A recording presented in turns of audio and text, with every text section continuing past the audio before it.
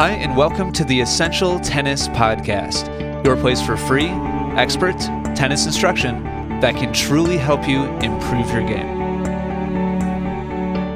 Welcome to episode number 272 of the Essential Tennis Podcast. Today we're going to be talking about rating distortion syndrome, which is epidemic in tennis and something that you need to be aware of, and you need to know the symptoms, the causes, and the cure, the treatment for this problem, or else it really could keep you from reaching the next level in your game. And it's something that honestly is pretty universal among tennis players. Only a very small select minority of tennis players have actually done what it takes to avoid this. We're going to talk about exactly what that is. So this is a really subtle problem, and 99% of tennis players are completely unaware of it. So if you're listening to me right now, please count yourself blessed because the vast majority of your peers have no idea that this is going on. And as I said a second ago, we'll talk about the symptoms, the causes, the treatment, but really, I feel like I'm in a unique position to discuss this and talk about it because of two things. Number one, I've spent tens of thousands of hours on the court coaching just regular, everyday amateur tennis players, whatever you want to call them, club level players, regular tennis players, which quite frankly, I count myself as one of them. I mean, I may be towards the upper end of that description, but I've never got anywhere close to the skill level to play professionally, even very entry level, professional competition. So I'm not talking down to anybody. I count myself in that category as well. But I've spent lots and lots of time, tens of thousands of hours coaching and teaching amateur tennis players. And now I've also spent tens of thousands of hours creating and studying video content. And you'll see how those things overlap in just a second. So first, let's talk about the symptoms of rating distortion syndrome and see if you can relate to any of these things. So I first started noticing the symptoms many years ago, and really when I first started coaching and teaching, but I really only recently have put all the pieces together and understand how broad of a problem it is, how kind of core of an issue this is, and how systemic of an issue this is as well. I mean, it's really pretty universal among tennis players. So the first signs of this that I started kind of paying attention to were the kind of cliche descriptions that people would give me about the people that they would have problems with. And you've heard, if you've been listening to the podcast or watching our videos for a while, then you're very familiar with what I'm about to talk about. Frequently hear from players writing in with kind of their problem or frustration opponent saying, Ian, I keep losing to this player who's worse than me. And whatever the categorization, generally this relates to pushers, but those things aren't mutually inclusive. It's not 100% overlap, but frequently that would be the issue. But just the general concept of people coming to me and saying, Ian, I keep losing to this person again and again, and they're so much worse than me. They just don't have the skills I do. They're not even close to as good of a player as I am, but I keep losing to them. And that should sound funny to you. That should sound like a bit of a paradox to you, and yet you've probably heard it if you've been around tennis for any length of time. Another symptom is, on a kind of a more micro individual level, a player being depressed or really down or really frustrated about losing to X opponents. Keep losing to worse players is kind of a more generic or general complaint, but I've received a lot of questions over the years from players who had an individual experience of losing to Sally or Joe or whoever, who they perceived to be way below their personal level of play. And the thought of losing to this player never even entered their mind. And yet they lost to whether it was a definitive loss or a close one, it doesn't matter. It just absolutely crushed them because they could not understand how it would be physically possible ever that they could possibly lose to that player. And now finally, what really triggered me talking about this today was over the weekend. I'm recording this on a Monday morning. Over the weekend, I was going through some YouTube videos and was just kind of browsing, just random videos. And one that came up on my suggested feed was two players playing each other in set play. And the title said something along the lines of 4.5 singles match play highlights. It was like a 10 or 15 minute video, 2, 4, or 5 players playing against each other and showing some highlights of some of their better points. And if you've spent much time around the internet watching tennis content of amateur players, and you've looked at the comments, and you probably know where I'm going with this, a large percentage of the comments were dedicated to a general sentiment of 4 or 5. These guys aren't even close to 4 or 5. Or I'm a 4 or 5. These guys are way worse than I am. Or some other comments were something along the lines of, "Wow, that guy's super slow," or his serve is super weak. There's no way they're 4 or 5 players. My favorite comment, I think, on this particular video was just 3 characters long, just simply 4.0 in the comments. Like the most passive-aggressive, well, not even really passive, I guess that's actively aggressive. Just simply stating, no, you are not 4.5, you're 4.0.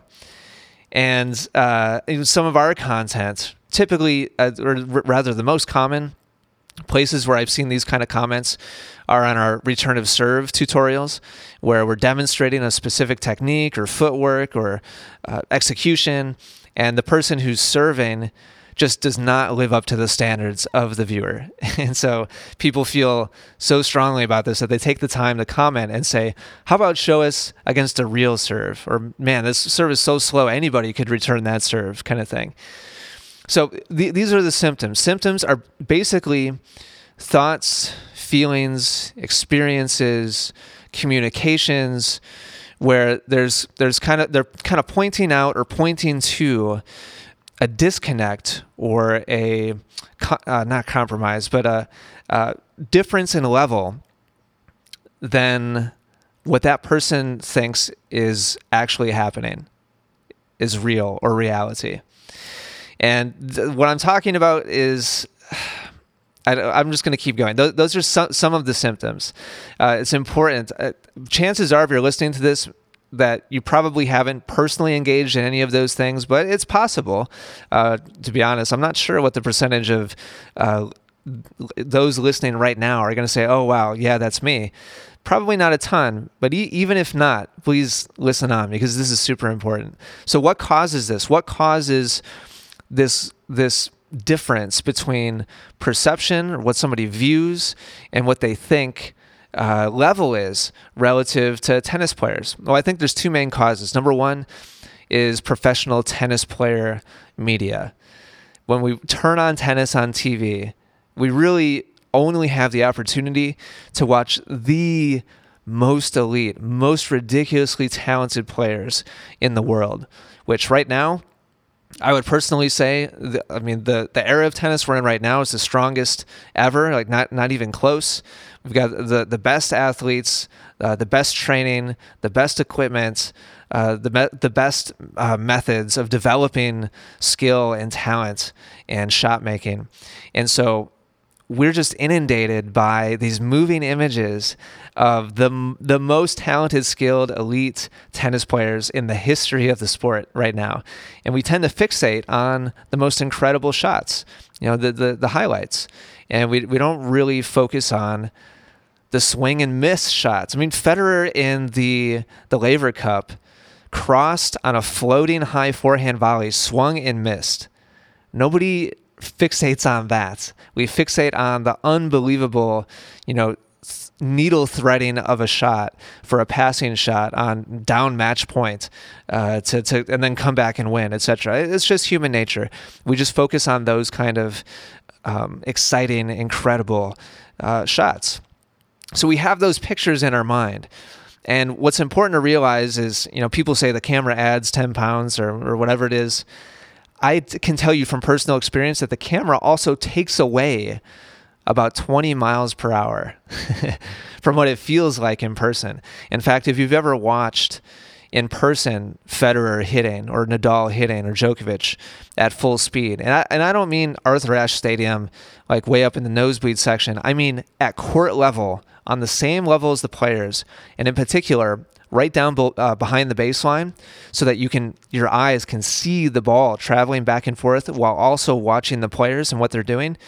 If you've ever experienced that, which is a minority of tennis players, a small minority of tennis players, then you'll know that it feels completely different in person than it does watching on TV. And I've experienced this personally by recording myself and posting it on YouTube. This is not one of our more viewed videos, but if you go to YouTube and do a search for, I think the title of the video is Ian Plays Singles Points, or you do a search for Essential Tennis Ian Plays or Singles Points, you'll see some point play of me, which not very many people I think are aware that that's ever been posted. People request all the time that we post some videos of us playing. And that was one of the first times that I actually saw myself playing points. This was 7 or 8 years ago, quite a while ago now. And I experienced the same thing. There was a disconnect for me. The speed of my racket head moving slower than what it feels like in person. Speed of my shots slower in person. And even like big strengths of mine, like my movement, anticipation, foot speed, huge strength of mine, looked, pretty good, but not what it feels like in person.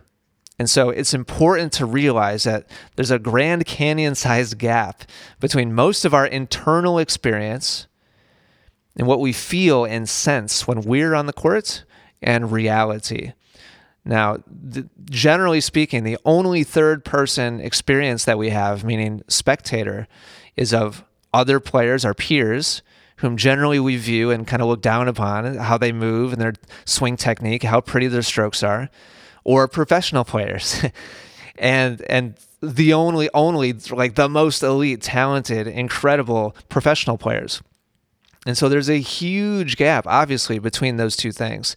And that disconnect results in it results in a problem, quite frankly, for tennis players. It results in a gap in perception where we assume that we don't look like our peers, we look more like the pros. And that sounds ridiculous to say it out loud, and that's kind of on a more macro scale, like big picture, but on a micro scale, it happens constantly and we're not aware of it. Kevin and I, are one of our new pros here in the office, this past Friday, we were going through some VIP one-on-one coaching footage of one of our students. And we were watching me work with a student on his serve. And this student's serve started off really, really rough. I mean, the classic, stereotypical, just kind of all over the place, like rhythm and swing path and technique. Everything was kind of blown up and back and forth and herky-jerky. And quite frankly, it was a big project, a very challenging stroke to work on and to try to change. And so this is from months and months ago, so I didn't even really remember the process that I worked the student through. So I watched because I was kind of like viewing it for the first time and started very slow. If you've watched any of our one-on-one coaching, slow shadow swings, becoming familiar with new positions, new directions to move the body, new directions to move the racket. And step by step, very methodically, for a solid half an hour, we moved this player through moving across a completely new type of swing. Completely different than what he was used to doing. I mean, hardly any part of it was the same during these shadow swings. No ball involved on purpose so that this person could really focus on the new movements that we were trying to teach them. So a solid 30, 40 minutes later, I gave this player a ball with full warning and said, listen, you're probably going to go back to your old swing. Really just focus on executing that new technique that we've been working on the last 30, 40 minutes. Doesn't matter if you even hit the ball, much less where it goes. We just want to try to execute that new swing technique that we've been working on. And so the player put the toss in the air and everything instantly snapped back to the old swing, which he hadn't done in a solid 30, 40 minutes. Went right back to it. Hardly anything that we worked on stuck. And I asked him, so how was it? How do you think you did? And his response was basically, oh, yeah, I think that was pretty good. That felt like I basically got it. And so I showed him the video, and he was shocked. Absolutely floored that everything that we talked about in his original analysis, as far as problems that we need to overcome, had immediately come back. Now, this is admittedly a little bit more of a extreme situation, but having spent the last year inviting players here to Milwaukee and working with us and trying to make technical changes, I can tell you that this is not an exception. The degree to which this particular kind of snapback happened was pretty large. But this gap between what's actually happening and what we experience to be happening is very real, and it's every player on probably every stroke, unless he or she has actually seen themselves before. So this combination of what our eyes take in most, which is generally the most elite players, and the lack of personal awareness of what we're actually doing, is what results in rating distortion syndrome. Those are the two biggest causes. The combination of those two things, the assumption of what we think we must look like, and what's actually happening, is a gigantic disconnect for most of us. So those are the symptoms. Those are the causes. I'm sure you can probably deduce what the treatment is. The treatment is go record yourself today. Do it today. This is a huge obstacle in your way to achieving your goals. Because the reality is, how motivated are you really going to be to make a substantial change to your technique unless you actually know what you're really doing right now? And you can assume all you want. And you can say, oh, I've been playing tennis 20, 30, 50 years.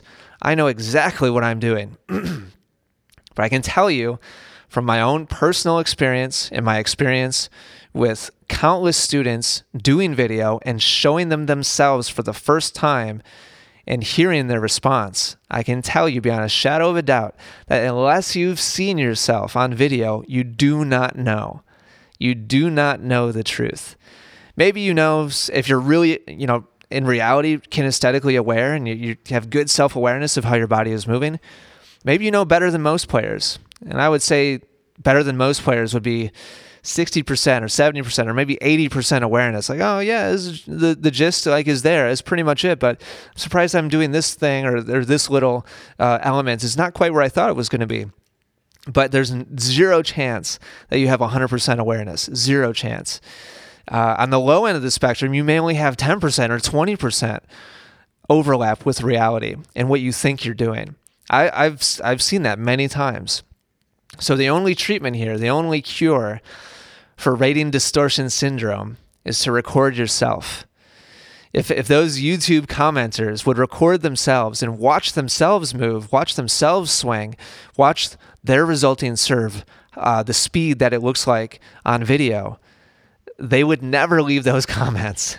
I'm 100% convinced of that because of my experience with players on the courts in real life using video for the first time.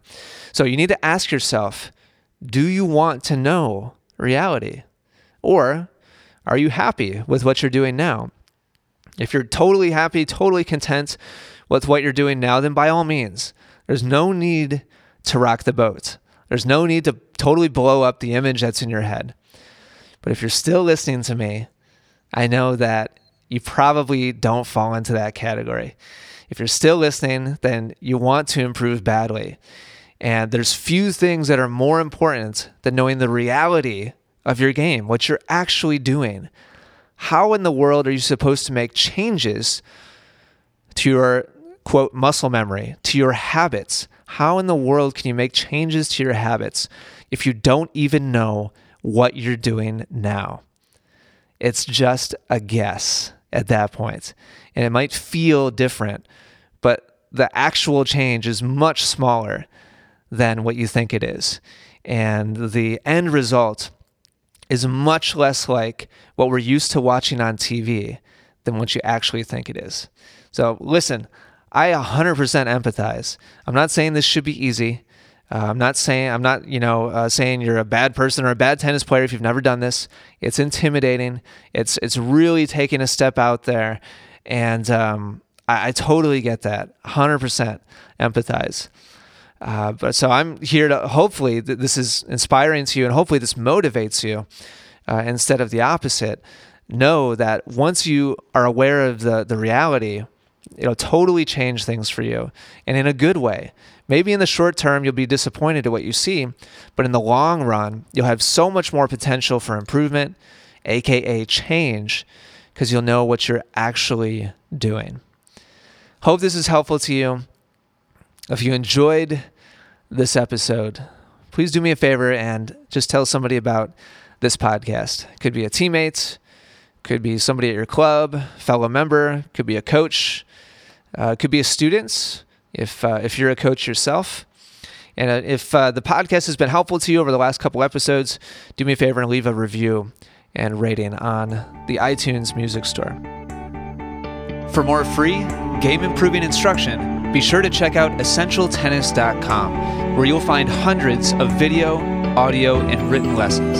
Also, be sure to subscribe to Essential Tennis on iTunes and YouTube, where we are the #1 resource in the world, providing passionate instruction for passionate tennis players. Thank you so much for listening today. Take care, and good luck with your tennis.